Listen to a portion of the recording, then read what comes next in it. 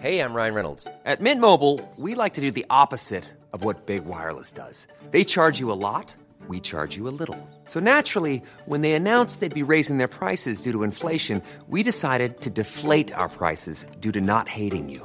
That's right. We're cutting the price of Mint Unlimited from $30 a month to just $15 a month. Give it a try at mintmobile.com/switch. $45 up front for 3 months plus taxes and fees. Promo rate for new customers for limited time. Unlimited more than 40 gigabytes per month. Slows full terms at mintmobile.com. Hey, it's Danny Pellegrino from Everything Iconic.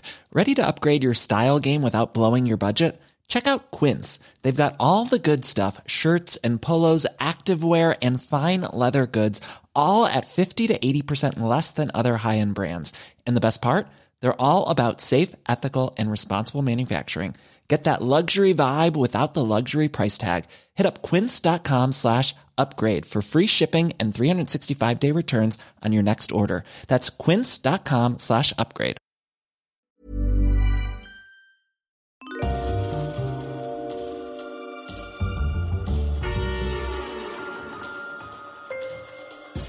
Ladies and gentlemen, welcome to Histories of the Unexpected, the show in which we demonstrate that everything, simply everything, has its own history, like kumquats, lotteries, and greed. Oh, I want to do greed, James.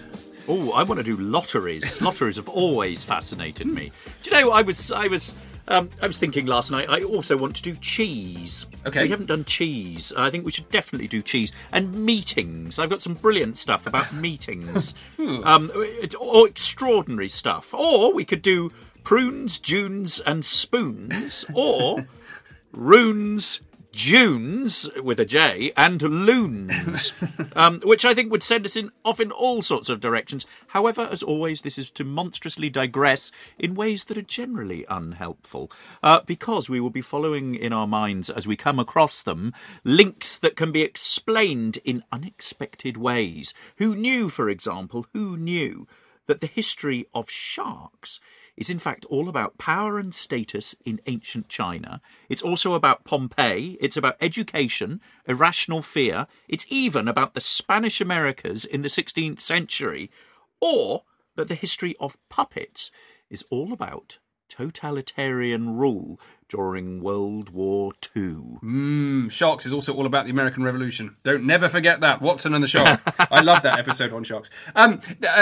Who is doing the speaking? Let me introduce my fellow presenter. If history was an ocean and humanity navigating it in a trawler, throwing their catches of historical achievements on deck to be sorted for posterity, this man would be the chief of the seagulls flying behind, picking up the scraps and observing with his beady eye before flying home to his study to write about all that he has seen. He is Professor Extraordinaire of, what are you, James? Professor Extraordinaire of Early Modern British History at Plymouth University. It is James Daybell. Hello, James. Hello, Sam. That's me. That's more or less my description. And the man not sitting opposite me, because we are social distancing in these grim days of lockdown 3.0 in the United Kingdom. Well, let's just say that if he were a twitcher, if he were a historical ornithologist, he'd only be the historical equivalent of the supremely talented Bill Oddie. Genius. I thought you were going to call me Charles Darwin, but you've called me... No, not Charles Darwin. Bill Oddie, who's a superb twitcher. Humorous, personable, energetic, funny, comic, wise, and one of the goodies. One of the goodies. It's the famous historical adventurer, Dr. Sam Willis. Hello, everyone. I enjoyed that very much. We are carrying on our wonderful history of birds. We've been inspired to do all sorts of wonderful things to carry on our research. Episode 1, I talked about hats at Waterloo. I talked about the terrible hunt for extinct species to decorate more hats in Manhattan in the 1880s. James talked about canaries and all sorts of other things. But we've got so much more that we've uncovered. We're back for another episode. James, where are you going to start? Well, Sam, I'm going to start with homing pigeons, which I promised in the last episode, and we didn't get to because I was so drawn by your examples of museum objects that I wanted to talk about the canary resuscitator. So if you haven't heard that episode, go back and listen to it because it's fascinating. I wanted now to talk about the use of pigeons during World War I and World War II, where carrier pigeons or racing Homer breed of pigeons in particular were used to carry secret messages during the war. And would you believe that 32 of these kinds of racing pigeons who were employed in this manner were actually medal winners during this period? They were given military medals for their contribution to the fighting. And in particular, they received something called the Dickin Medal. And the Dickin Medal, the PDSA Dickin Medal, was first instituted in 1943 in the United Kingdom by a woman called Maria Dickin. And what she wanted to do here was she wanted to create a medal that would honour the range of work that was being done by all sorts of animals during the Second World War. It wasn't just pigeons, it was all sorts of other animals that were involved in this. And there is a whole list of the 70-odd recipients of these medals, including Bing, the paradog, who won a medal and he's displayed at the Imperial War Museum in Duxford. Winky, the pigeon, who on the 2nd of December 1943 delivered a message that contributed to the rescue of a ditched aircrew in February 1942. Bob, a dog, a mongrel, who on the 24th of March 1944 worked on patrol at Greenhill, North Africa, and served with the 6th Battalion Queen's Own Royal West Kent Regiment. There was also a series of other dogs. Beauty, a dog, a wire-haired terrier, who on the 12th of January 1945 assisted in the location of buried air raid victims. There's also another dog called Thorn, this time an Alsatian, who on the 2nd of March 1945 located air raid casualties in a burning building. But also among all these canine heroes, there are a whole slew of pigeons who were carrying intelligence throughout the war. Get this, March 1945, Kenley Lass, the first pigeon to deliver intelligence from an agent in enemy-occupied France in 1940, in October 1940, and served with the National Pigeon Service, which was set up to transport messages backwards and forwards. Navy Blue, a pigeon honoured in March 1945. It was injured, but also managed to fly with that injury and deliver a message from a raiding party in France in June 1944. But perhaps one of the most famous of these message pigeons during this period was a pigeon called William of Orange. And William of Orange won the Animal VC. So it was awarded one of these medals for its involvement in Operation Market Garden, which I'm going to explain in a little bit. So these kind of pigeons were used throughout the war, and in fact, their history goes back into the ancient world as well. This is before we've got sort of the radio signals able to communicate. They were used on the battlefield as a means of communication when one was unable to do anything else. There are 6th century records. Cyrus, the king of Persia, used carrier pigeons. In ancient Rome, Julius Caesar used pigeons to send messages to Gaul. During the 19th century, during the Franco-Prussian War, besieged Parisians used carrier pigeons as well. So this sort of has a real sort of history. But back to this pigeon, William of Orange. I was drawn by this because of the name. We're here at the Battle of Arnhem, which is a battle during the Second World War that is renowned for its communications failures. But none of this is to sort of lay this at the door of the pigeons, who had nothing to do with this. And this one pigeon, pigeon NS 15125, great name, the serial number that it was given, William of Orange, continued under really extreme conditions, and he was released from Arnhem with a message fixed to his legs at 10:30 in the morning on the 19th of September 1944, and he arrived at his loft in England not that long later, at 14:55. So that's what four and a half hours later, having flown over 250 miles from Arnhem and the battle there back to England. And this was one of the few messages that made its way back during this period. And his efforts meant that he was awarded the Dickin Medal, but it also saved hundreds of lives during this period. Now, so important were pigeons throughout the First and Second World War that there were attempts to punish the killing of pigeons. And there's a British World War I poster that was produced under Regulation 21A of the Defence of the Realm Act, which warns people against the killing of war pigeons. Shooting homing pigeons, killing, wounded or molesting homing pigeons is punishable under the Defence of the Realm regulations by 6 months imprisonment or £100 fine.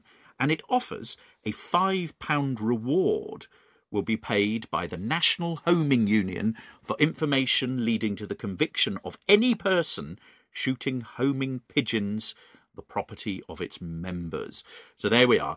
And then there are all sorts of technologies that are associated with this. Homing pigeons have. One of the things that's quite interesting about them is the way in which they carry these messages. And homing pigeons would be given, they'd have little sort of little capsules that would be tied to them that would carry the messages in, and they'd be delivered. They'd fly across and they'd land, and the little capsule would be opened up. They would also fly with microfilmed messages. So you could basically do a microfilm of a message, tuck it in a little one of these little sort of canisters, little capsules that appear on the legs, and then you would have sort of dozens and dozens and dozens of messages that could be sent home. And it's estimated that during the Second World War, the United Kingdom alone used 250,000 homing pigeons for all sorts of purposes, including communication and also spying. And they were also said to carry sort of little cameras that they could sort of take photographs of things, so sort of be sort of little sort of reconnaissance figures. So there we are. The homing pigeon, World War I and World War II. Yeah, wonderful. And also back into the ancient world. I found out a little bit about this in terms of the American kind of pigeon corps in the First World War in particular. And they got some remarkable stuff. They had mobile pigeon lofts, right? They had to design these, and once they realised they were going to use them for the war, they designed them and they used them as recruiting station. I'm looking at a picture of one now. It's like a cart. So a four-wheeled cart, something from the kind of the mid-19th century, it looks like, with birds proudly displayed, not just because they're any birds, but because they are literally captured German pigeons. So there was real pigeon warfare going on, and you could capture pigeons belonging to the enemy. And it's this whole mobile loft is being used as a recruitment poster. There's a big thing on the front saying, "Learn to fly pigeons, join the Pigeon Section Signal Corps, USA." And that made me realise there was so much more to this as a historian, and there's all sorts of you could look at the architecture of these pigeon lofts. There's a great deal of material culture associated with it as well. There's they had a carrier pigeon message book, which has got a pad of paper to write the notes, and then it all folds up neatly, and there's also like little cartridges for you to put your message in the tube and attach it to the pigeon, and there's a little string to attach it to the leg of the pigeon. So they existed, and they were a little portable birds cages where they were carried into battle on the back, like a rucksack as well. So there's a great deal of material culture associated with this as well, James, which I think would be worth looking at. I'd enjoy doing that. It'd be superb, Sam. Where are you going to take us now on your flight around the past? A particular type of pigeon. I became slightly obsessed with all of these dead birds in the Royal Albert Memorial Museum. Go back and listen to episode 1 if you want more on this. But they've got an example of something called a passenger pigeon. And at one time, it was once one of the world's most abundant birds. Lived in flocks of millions. They were hunted to extinction because they provided cheap food. The last one, called Martha, died at a Cincinnati zoo in 1914. The specimen in the Royal Albert Memorial Museum comes from 1865. And I didn't believe they were the most abundant birds living in flocks of millions. I couldn't believe such a thing was at all possible. So I did a bit of work, James, and I found an account of someone coming across passenger pigeons for the first time. This is a guy called Peter Kalm, or Per Kalm. He's a Swedish explorer, botanist, naturalist. He's writing in 1747. He's basically been commissioned by the Royal Swedish Academy of Sciences to travel to North America to bring back seeds and plants, things that would be useful for agriculture. But actually, among the things he did, he's the first scientist to be who managed to describe Niagara Falls, and his the book he wrote is fantastic. So this is from Per Kalm's monograph, which was written when he was in America in the middle of the 18th century, and he manages to come across some of these passenger pigeons, and I'm going to read this out. It's truly brilliant. Hey, I'm Ryan Reynolds. At Mint Mobile, we like to do the opposite of what Big Wireless does. They charge you a lot, we charge you a little. So naturally, when they announced they'd be raising their prices due to inflation, we decided to deflate our prices due to not hating you. That's right. We're cutting the price of Mint Unlimited from $30 a month to just $15 a month. Give it a try at mintmobile.com/switch. $45 up front for 3 months plus taxes and fees. Promo rate for new customers for limited time. Unlimited more than 40 gigabytes per month. Slows full terms at mintmobile.com. Hey, it's Danny Pellegrino from Everything Iconic. Ready to upgrade your style game without blowing your budget? Check out Quince. They've got all the good stuff, shirts and polos, activewear, and fine leather goods, all at 50 to 80% less than other high-end brands. And the best part? They're all about safe, ethical, and responsible manufacturing. Get that luxury vibe without the luxury price tag. Hit up quince.com/upgrade for free shipping and 365-day returns on your next order. That's quince.com/upgrade. Hi, I'm Daniel, founder of Pretty Litter. Did you know cats tend to hide symptoms of sickness and pain? I learned this the hard way after losing my cat, Gingy. So I created Pretty Litter, a health monitoring litter that helps detect early signs of illness by changing colors, saving you money and potentially your cat's life. Pretty Litter is veterinarian developed, and it's the easiest way to keep tabs on your fur baby's health right at home. Go to prettylitter.com and use code ACAST for 20% off your first order and a free cat toy. Terms and conditions apply. See site for details. In North America, there is a species of wild pigeons which, coming from the upper part of the country, visits Pennsylvania and others of the southern English settlements during some years, and in marvellous multitudes. The size of these pigeons is about that of a ringdove. Their long tail distinguishes them from other pigeons. The splendid colour which the male and the female have on the sides of the neck, and even a little beyond it, is also peculiar, in that the feathers in that region are as if covered with a finely resplendent copper, with a purple tint, which back of the neck shifts more into green, particularly with reference to its position towards the light. Rarely is this colour more finely reproduced than in this bird. In the spring of 1740, on the 11th, 12th, 15th, 16th, 17th, 18th and 22nd of March, but more especially on the 11th, there came from the north an incredible multitude of these pigeons to Pennsylvania and New Jersey. Their number, while in flight, extended 3 or 4 miles in length and more than 1 mile in breadth. They flew so closely together that the sky and the sun was obscured by them. The daylight became sensibly diminished by their shadow. The big as well as the little trees in the woods, sometimes covering a distance of 7 English miles, became so filled with them that hardly a twig or a branch could be seen which they did not cover. On the thicker branches they had piled themselves up on one another's backs, quite about a yard high. When they alighted on the trees, their weight was so heavy that not only big limbs and branches of the size of a man's thigh were broken off, but less firmly rooted trees broke down completely under the load. The ground below the trees where they'd spent the night was entirely covered with their dung, which lay in great heaps. As soon as they had devoured the acorns and other seeds which served them as food, and which generally lasted only for a day, they moved away to another place. The Swedes and others not only killed a great number with shotguns, but they also slew a great quantity with sticks, without any particular difficulty. Especially at night, they could have dispatched as many as their strength would have enabled them to accomplish, as the pigeons then made such a noise in the trees that they could not hear whether anything dangerous to them was going on, or whether there were people about. Several of the old men assured me that in the darkness they did not dare to walk beneath the trees where the pigeons were, because all through the night, owing to their numbers and corresponding weight, one thick and heavy branch after another broke asunder and fell down, and this could easily have injured a man, being that had ventured below.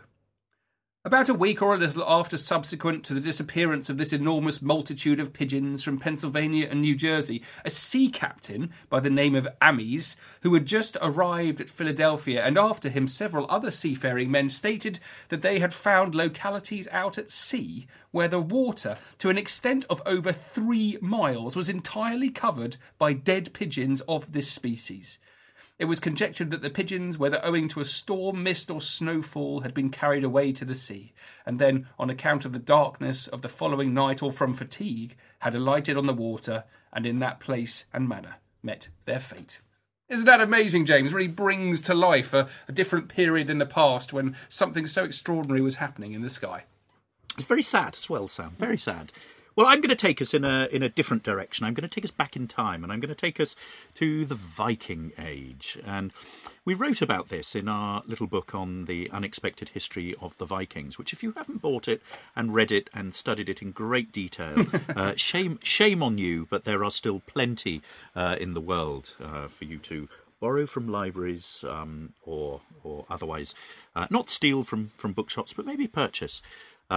So Viking culture, it sort of simply flutters with birds. Birds abound everywhere. We can see this in the evidence of osteoarchaeology, in other words, the study of animal bones from archaeological sites, which shows us that birds were a common feature of Viking diet.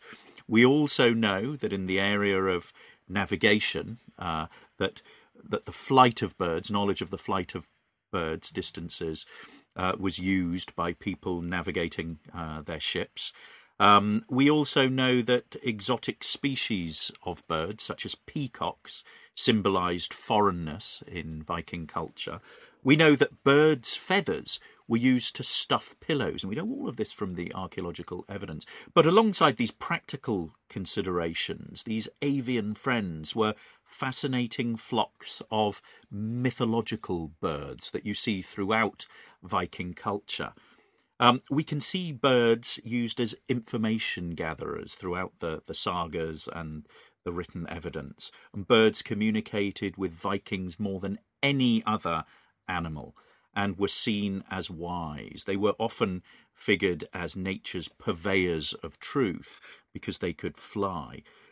This unique ability to transcend boundaries between earth and air really seems to have captured the Viking imagination. And two of the most famous birds in Norse legend were a pair of ravens called Hugin and Munin. These ravens were perched on the shoulders of the god Odin, and they flew all over the world gathering information for him. And their knowledge was a source of great power for him and has clear links with the Viking seafaring tradition, the idea of birds going out and looking for land. And among the many techniques that the Vikings used to establish their location at sea was to release these land-sighting birds, and here they favoured ravens to do this. And what would happen is the bird would fly up from the ship's deck and then would fly towards the land that it could see, or it would settle back down on the ship if none was visible. If you saw a bird flying towards land, then you would follow it. If, of course, it settled back down on the ship, then you certainly wouldn't follow it, and you knew that you weren't anywhere near land. Now, Odin's ravens feature in various famous Old Norse literary texts, including the Poetic Edda and the Prose Edda, and the Third Grammatical Treatise, to just name three, which taken together reveal a very interesting picture of these avian information gatherers. And the birds were given speech by Odin, who himself is referred to as the Raven God. Now, Snorri Sturluson in his Edda explains that 2 ravens sit on Odin's shoulders, and into his ears they tell all the news they see or hear. Their names are Hugin, in other words, thought, and Munin, mind and memory. At sunrise, he sends them off to fly throughout the world, and they return in time for the first meal. Thus, he gathers knowledge about many things that are happening, and so people call him the Raven God. And in the Poetic Edda, he fears that they might not return to him. Hugin and Munin fly each day over the spacious earth. I fear for Hugin that he come not back, yet more anxious am I for Munin. Now, his concern here is fully understandable, since these ravens were basically Odin's eyes and ears in the places that he couldn't actually be at, and therefore, in lots of ways, they are absolutely instrumental to his power. In other words, it's through them that he learns what's going on in the world, and his greater anxiety for Munin may suggest that the birds flew on separate missions, and on this occasion Munin's was perhaps more dangerous.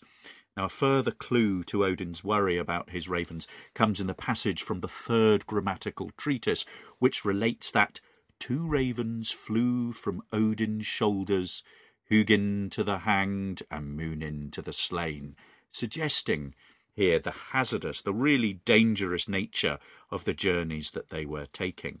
But one of the most striking depictions of Odin's ravens comes from something called Thorwald's Cross, which is a fragment of a stone cross found on the Isle of Man. And archaeologists think that it was possibly carved around the year 940, and it depicts Odin in a battle during the conflict of Ragnarok, which in Viking mythology heralded the end of the world. And on one side, he's shown stabbing a wolf with his spear with one of his ravens on his shoulder. Now, through its association with Odin as information gatherer, as well as its practical seafaring use, the raven became a very important symbol for the Vikings, and the bird features in designs on armour, shields, helmets, coins and ships. So there we are, Sam. There's one example of Viking birds. We could go on to talk about Valhalla and birds that were connected to the Viking myth of Valhalla, the majestic hall in the Norse world of Asgard, which is ruled over by Odin, where the half of those who died in combat travelled to spend their time. The dead were guided there by Valkyries, these mythical female figures who instead should pass to the goddess Freya's field, Folkvangar, over which she rules. So we could talk about that. We could also talk about Blood Eagle, the Blood Eagle sacrifice, which is a sort of slightly mythical sort of sacrifice. And I think we've talked about this in previous podcasts, but to sort of talk about it very briefly here, it's the idea that Vikings had this sort of ferocious way of splitting open their victim's back, pulling out their lungs and spreading them eagle so that they looked like a sort of blood eagle sacrifice. The evidence around this is really complicated and is often down to sort of readings and interpretations of particular fragments. but nonetheless fascinating to sort of dig into.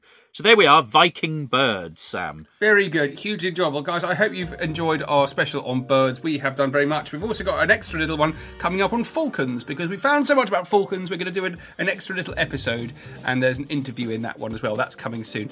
Do please check us out on social media. Let us know if you're enjoying it. Please leave a review on iTunes. That's really important to us, and we'd hugely appreciate it. And if you're interested in maritime and naval history, do please follow the Mariner's Mirror podcast. That's my new project. So you can follow Sam on Twitter on @Dr. Sam Willis. You can follow me on Twitter @James Daybell. You can follow the podcast @UnexpectedPod. We are also on Instagram. We're also on Facebook, so friend us there. And you can also check us out on our website, historiesoftheunexpected.com, to find out everything that we've been up to. And because we are in lockdown, we have resurrected our homeschooling history series. So we're trying to pump out as much material there for kids who are homeschooling at the moment, and to help support teachers and parents and everyone. So check that out. Absolutely brilliant, guys. Thank you so much for listening. We'll be back again soon. Bye. Thanks a lot, guys. See you soon.